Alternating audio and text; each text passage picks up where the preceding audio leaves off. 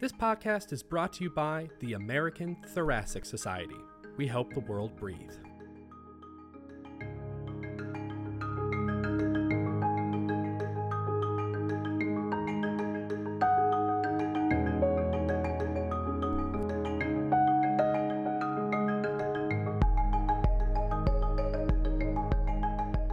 Hello and welcome to another episode of Out of the Blue podcast.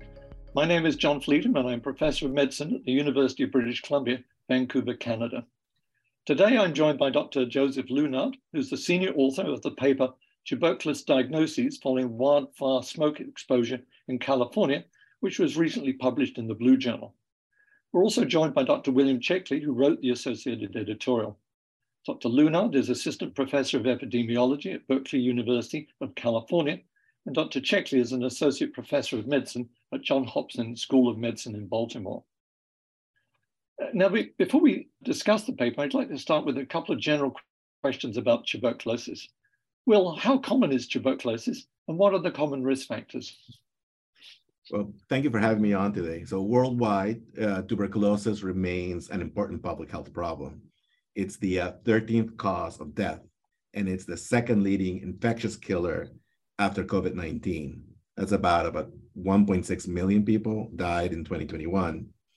And in that same year, in 2021, there was an estimated 10.6 million people that fell ill with tuberculosis worldwide. And you'll find tuberculosis in all countries and in all age groups. In the US, the highest burden occurs among immigrants in endemic countries. And specifically in this group, as estimated in 2021, kind of the case rate is about 12 per 100,000 people compared to about 2.4 in the general population. Now, what is already known about environmental exposures as a risk factor for tuberculosis? Well, they're an increasingly recognized risk factor for tuberculosis. Just both occupational exposures to silica from mining and tobacco smoking are associated with increased risk of tuberculosis disease. Air pollution from other sources is a less well-studied risk factor, but there's mounting evidence. For example, there was a cohort study of about 100,000 participants in Taiwan that found that higher ambient PM 2.5 concentrations was a possibility associated with active tuberculosis. And another time series analysis in China that looked at about 10,000 cases of tuberculosis also found positive associations between higher levels of air pollutants and a higher number of tuberculosis cases.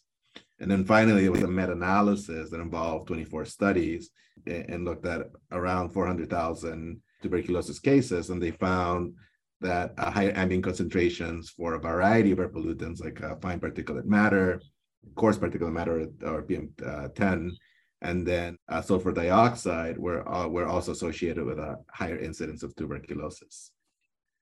Now, this particular paper dealing with wildfires, which also leads to gross exposures and air pollution, is of interest for the same reason, kind of helping us build the evidence around the relationship between tuberculosis and air pollution. Joe, what was the objective of your study? Well, we know that tuberculosis is a significant problem in California and one which affects multiple distinct communities. Obviously, we have a very large and highly diverse foreign-born population, including many individuals coming from tuberculosis endemic regions, but also we do know that somewhere around about 10% of cases in the state are suspected to involve recent transmission, and this includes some of the high-risk communities mentioned by Dr. Checkley, including homeless persons and others. So this is certainly a relevant problem to study locally. And then in relation to this, we also know that ambient air pollution exposures are increasing in frequency in association with wildfire smoke in especially recent years. There have been several very notable years in terms of large wildfire smoke exposures across the state. 2020 comes to mind for many who lived here, 2018 and others, when really wildfires have occurred simultaneously across multiple regions of the state, and individuals throughout almost all of California did indeed have exposures during those years. What was your study design and population methodology? Our study design took advantage of surveillance, which is conducted in the state, identifying all new active tuberculosis diagnoses who are reported to California Department of Public Health. We used a case crossover study design in order to investigate risk factors for tuberculosis associated with differences in exposures immediately preceding a tuberculosis diagnosis over 3 to 6 month range, or exposures that occurred during the same time 1 year before and were thus not necessarily associated with the timing of a new tuberculosis case onset. And we undertook this approach because there are some unique challenges that occur when trying to study tuberculosis risk factors in population-based data, such as those that were obtained from this surveillance methodology. I think the most notable of these is that communities such as immigrant communities, homeless, and other communities at high risk for tuberculosis have relatively uncertain denominators. And so monitoring incidence in a prospective way within these communities can be quite difficult. So the opportunity to look at things using the case crossover methodology, comparing hazard and control periods from the same individual, it was quite a desirable way of mitigating some of these challenges that might otherwise be present. And how did you assess exposure to wildfire smoke?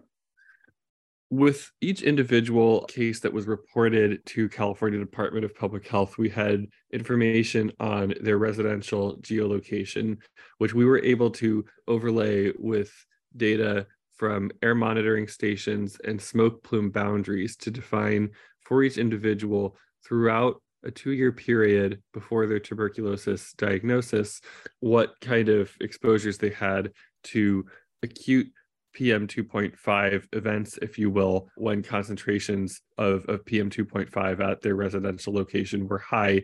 And then, of course, as well, whether these PM 2.5 events were associated with wildfires based on whether they were contained within smoke plumes associated with wildfire events that were ongoing.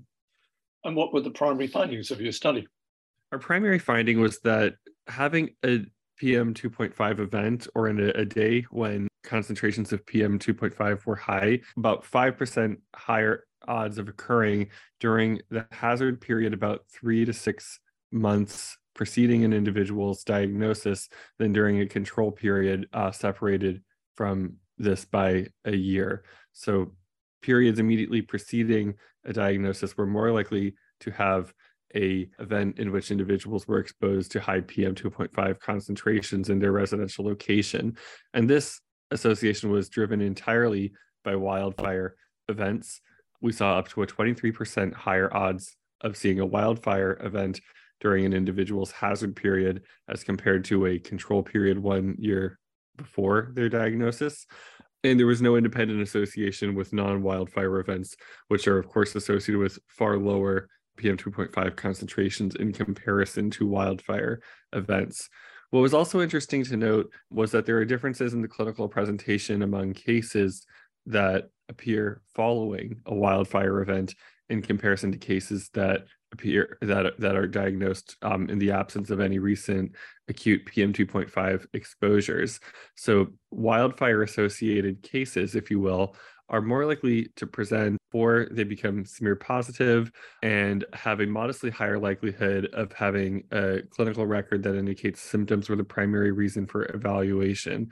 And of course, this is interesting because it raises the possibility that wildfire exposure is precipitating acute symptoms earlier than they would otherwise occur in the disease process and sort of leading to a diagnosis at a stage when it would otherwise not necessarily be expected to occur. If you compare these characteristics of the wildfire associated and non-wildfire associated cases. Now, is the increased risk which you found related to wildfire smoke exposure the same in all individuals who've been in contact with tuberculosis? We were primarily interested in looking at this, thinking it would be a risk factor for individuals who have latent, or if you will, even remote infection lasting a while since an exposure, for instance, in an endemic setting. But what was interesting to note was that this association was apparent both for cases that were not suspected to have recent transmission, as well as those who were suspected to have recent transmission, which is defined by detection of molecularly similar TB lineages within the same community in a recent time frame, which does suggest that this is apparent for both types of cases. Of course, it's important to note that recent transmission is pretty rare in comparison to foreign acquired cases within the state. About 10% of cases are associated with recent transmission, but it was an interesting finding to note. Will, what are the major strengths and limitations of this study? Well, in terms of strengths, it's the use of a novel epidemiological approach to study the relationship between tuberculosis and wildfire pollution. The type of analysis it uses is actually quite powerful because it helps to look at cases and they serve as their own controls. The other part is that the study took advantage of a large grid of air pollution monitors in California, and that is a strength. In terms of limitation, you have to think about the latency between the window of wildfire smoke exposure and the development of active tuberculosis as a potential concern.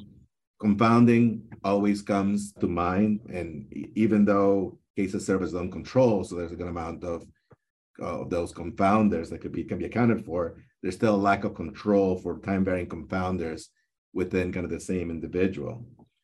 And even though I mentioned as a strength that you have this large grid of air pollution monitors, one possibility is the inaccuracies in kind of air pollution assignments, because the study was using methods based on inverse distance weighing to estimate air pollution for kind of particular participants. Now, your editorial is entitled Tuberculosis, Wildfires and Crossover Studies, an epidemiological trifecta. Can you explain what you mean by this?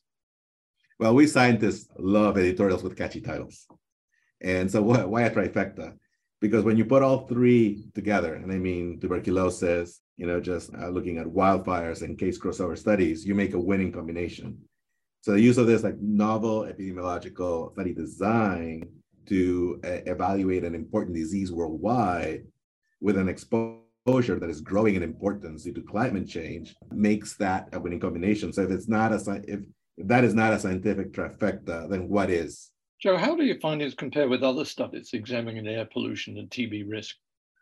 There are limited other studies that specifically compare to TB risk to wildfire smoke exposures. However, there are other studies that compare TB risk among individuals with differing exposures to ambient air pollution exposures that, at least in the US context, are far lower in terms of PM 2.5 concentrations than those associated with wildfire smoke exposures, as we look at in this study. However, there are a number of ecological studies that do suggest that periods with acute higher PM 2.5 exposure concentrations do lead to higher risk for TB diagnoses. Many of these were undertaken in China, where pollution may in fact be higher and more similar to what we see with these wildfire associated events. But more broadly, I think it's interesting to note that this exposure to indoor air pollution, especially associated with indoor biomass burning or cigarette smoke, is a well-known risk factor for tuberculosis. And of course, the composition of wildfire smoke in many ways resembles the composition of these other well-documented indoor air pollution exposures, which does also lend some biological and substantive plausibility to the nature of our findings. Now, do you have any additional comments about the limitations of case crossover design studies?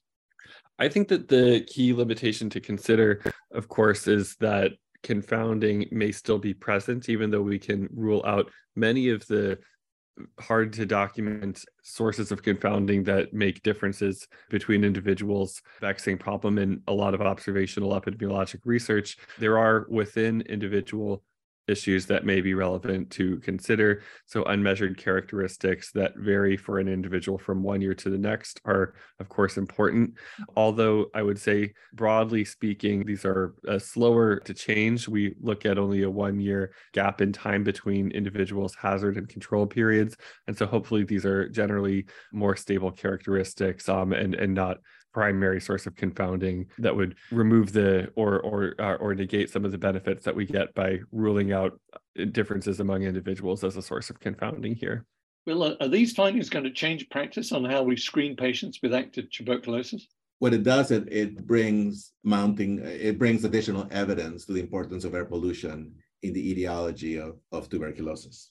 And do you have any final comments you'd like to make about your study? I think it'll be interesting as we go forward to learn more about the broad health effects of wildfire smoke exposures, including but not limited to those on respiratory diseases such as tuberculosis, given the increasing frequency that we encounter wildfire smoke in California and other regions of the US, as well as globally, and in particular, as these exposures may become more common in the context of climate change. So there will be value in knowing what we should be on the lookout for clinically and what interventions might be needed in order to reduce health risks associated with this increasing exposure. Well, I think one of the things that you mentioned, how common is tuberculosis, and if you wanted to talk about the risk factors as well. So, what are the common risk factors for tuberculosis? If you wanted to add that in. So, as with any infection, you need to be exposed to tuberculosis. And there are three broad categories of risk factors. One is close contacts with somebody who has tuberculosis. And that includes people who've emigrated from endemic areas, groups that have high rates of tuberculosis transmission, such as homeless persons, IV drug users, and persons with HIV infection. And also people who work or reside in the same facilities or institutions of groups that have high risk of tuberculosis, includes hospitals, homeless shelters, correctional facilities, nursing homes, and the residential homes for those with HIV.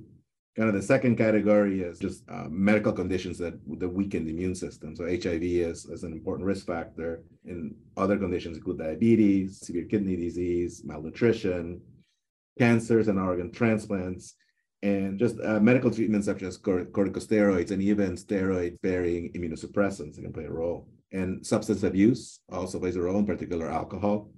And then the final category is environmental and occupational risk factors, which include, as I mentioned earlier, silicosis from mining and other sources, tobacco smoking, and air pollution, including wildfires. So I'd like to thank Dr. Lunard and Dr. Cechvik very much for this interesting discussion. To the listener, to read the articles discussed in this podcast, please visit the podcast homepage at www.atsjournals.org. To listen to more episodes of Out of the Blue, visit our page on iTunes or Google Play. You can also subscribe to stay updated whenever new episodes are available. Thank you again for listening.